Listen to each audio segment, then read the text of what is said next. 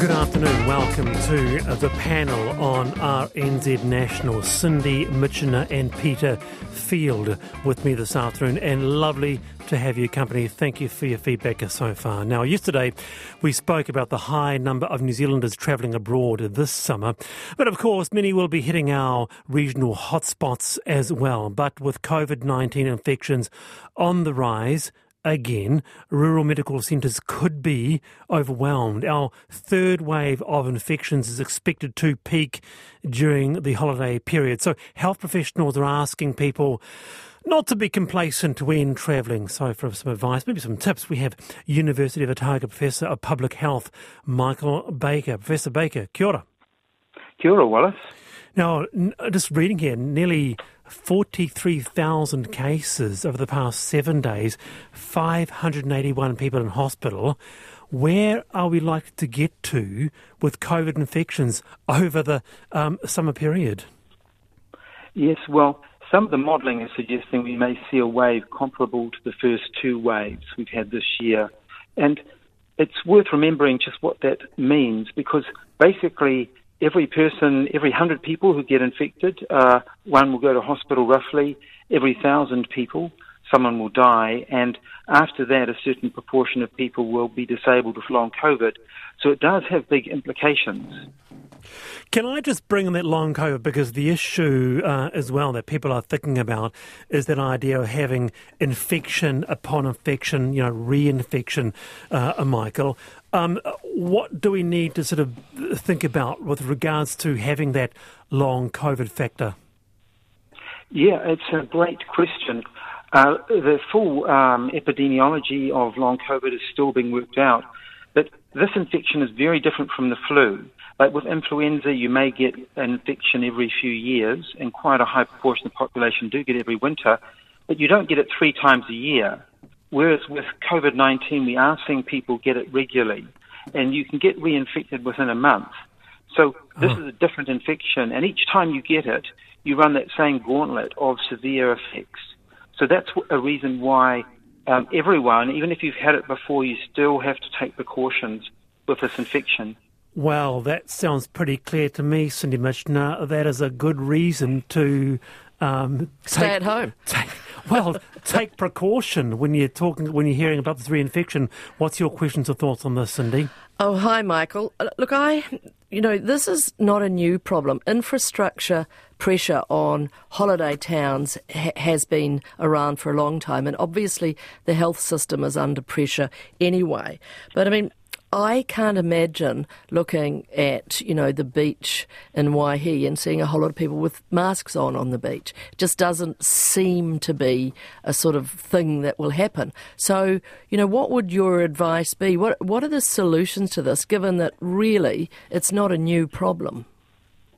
Well, I think the big issue is how this virus is transmitted. People shouldn't be wearing masks on the beach. This is an infection that's transmitted indoors. And we often talk about the 3 C's of contained, close contact, and crowded. So, unfortunately, this is the environment that all of us grew up and loved to socialise in.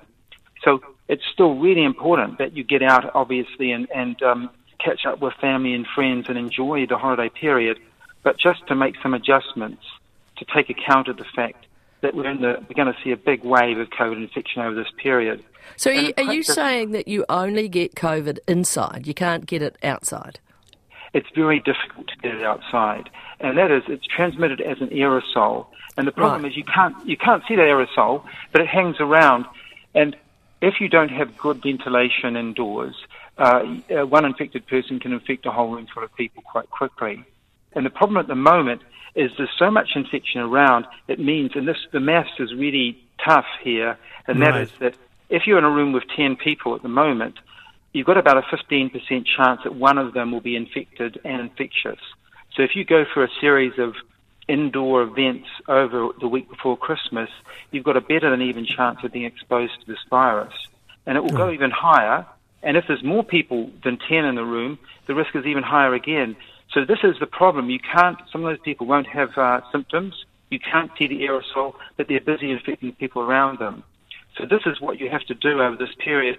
It's just assume that if you're indoors with other people, that someone will have the virus, and open the doors and windows, preferably shift these social events to a covered outdoor area, which is a lot easier to do over summer, of course. Now, thank you, Michael. Peter Field, thoughts or questions? Well, of course, I'm not an epidemiologist, but of course, we've heard some very different things now. So no one's saying get vaccinated, so that's over.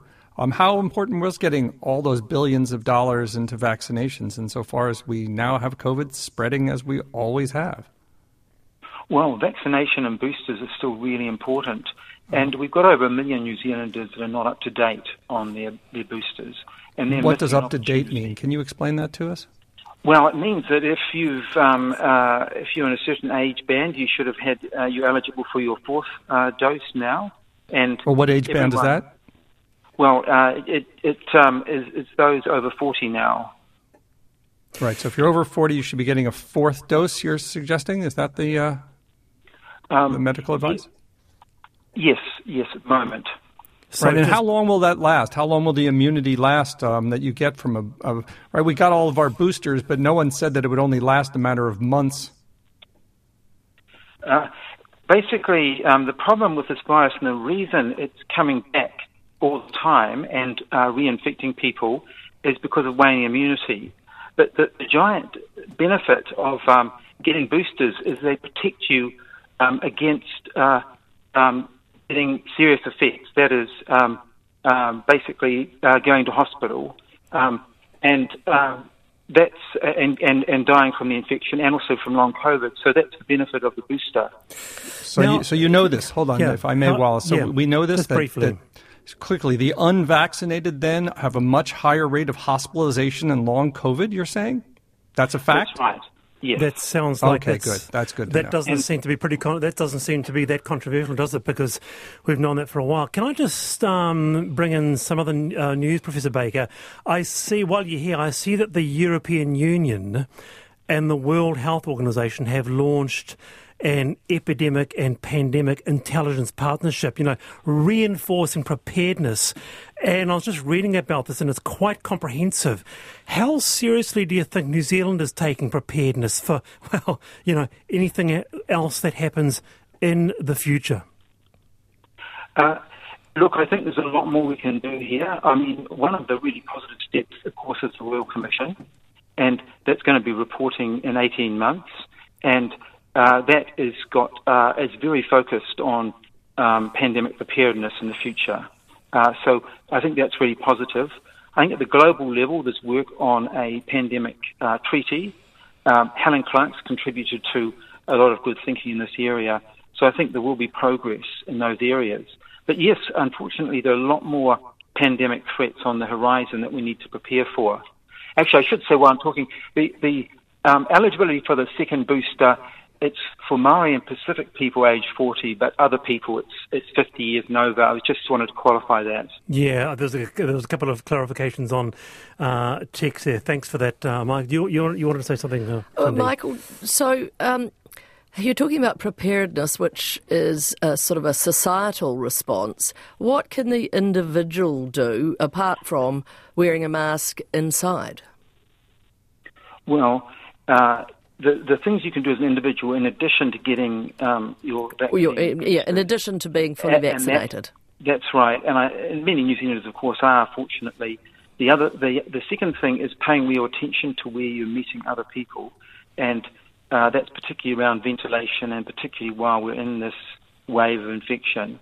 And then, obviously, if you are in an indoor environment where it's not well ventilated, like a restaurant. Well, yes. I mean, you need to choose your restaurants, but I would say the problem is that many of our social gatherings involve food and drink, and you take your mask off, and you've got lots of people in there, and you get into the swing of the evening or in the event, and that is a problem. So one thing is to choose restaurants that do have outdoor seating areas, and they work well for ventilation. Nice to have you on, Professor Baker. And Bob, can I just ask you before you go too, it has been a heck of a year. Are you yourself getting a break? Yes, I'm just about to head up to Hawke's Bay to Napier and then the Coromandel and then back to Taupo for a couple of weeks. So I'm going to get a good break. Good on you. All the best for Christmas. Kia ora. That is Professor of Public Health Michael Baker there, 17 Not going in for past Cargill, 4. What's that? It's not going to Invercargill. No, not going to Invercargill, no. But look, I do promise you that I will be going to Invercargill in 12 months. And you know what? I'm going to report from there. Somebody called it inbred Cargill. Yeah, that's not fair. On that article I read, I thought that was most unkind. 17 past 4, the panel now. The Jan 6 committee has referred Donald Trump for criminal prosecution on 4 counts. The first time in American history that Congress has referred a former president for criminal prosecution. This is Congressman Jamie Raskin.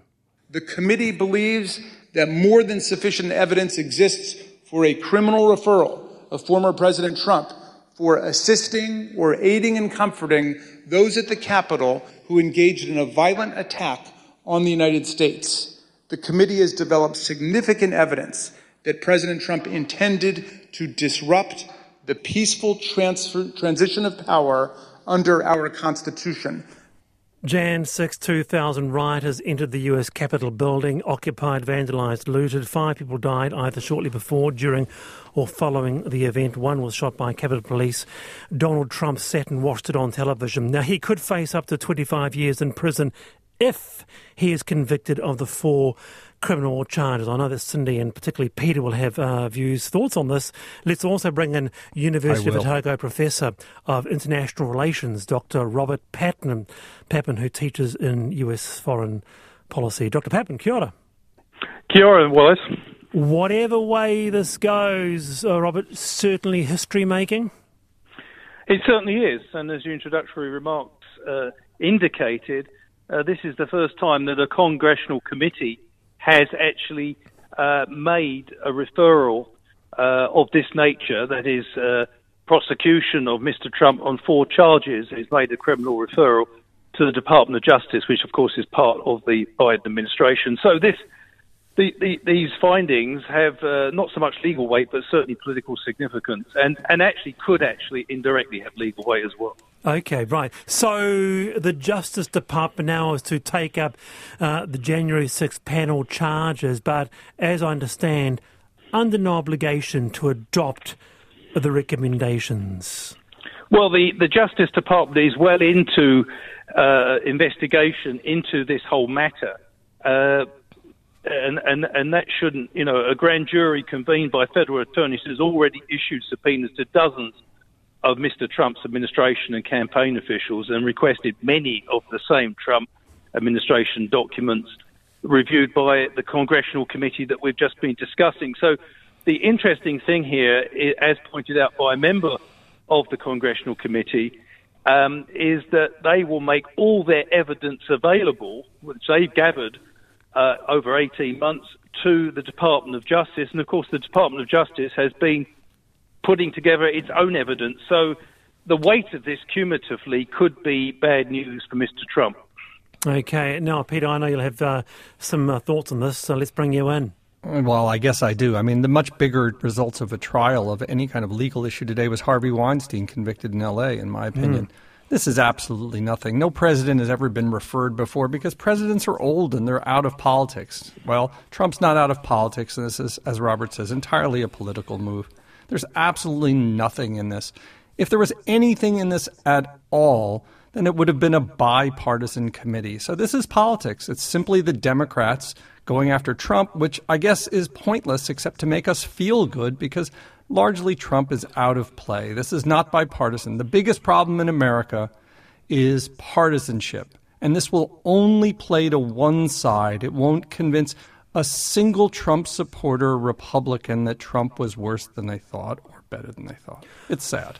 Well, let's bring Robert in on that, and I'm just wondering. In my opinion, great comments actually, because Robert, speaking about the intense bipartisanship of the political system, I guess it shows, as the New York Times said, just how vulnerable the system is and was to such assaults. What do you think?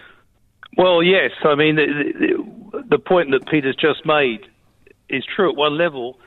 The fact of the matter is this was a partisan committee. No. But that, in a sense, reflects the polarisation within American politics at the moment. And Mr. Trump did have some, it wasn't down to him entirely. American society was polarised from perhaps the financial crisis of 2008, 2009 onwards. Excellent. But it certainly accelerated during the Trump years.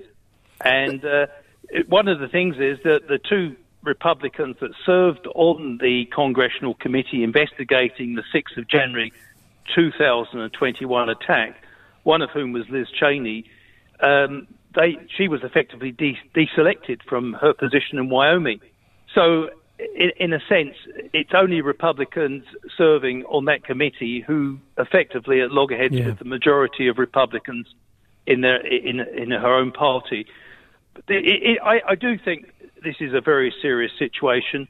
Mr. Trump has multiple legal problems, and it's not just the Justice Department he's got to worry about. He's facing other legal difficulties about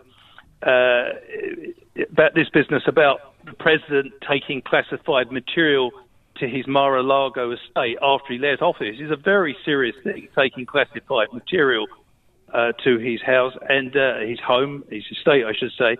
And there's also another legal possibility looming here is that a Georgia district attorney continues to dig into whether Mr. Trump's contact with state officials in the aftermath of the 2020 election violated Georgia election law.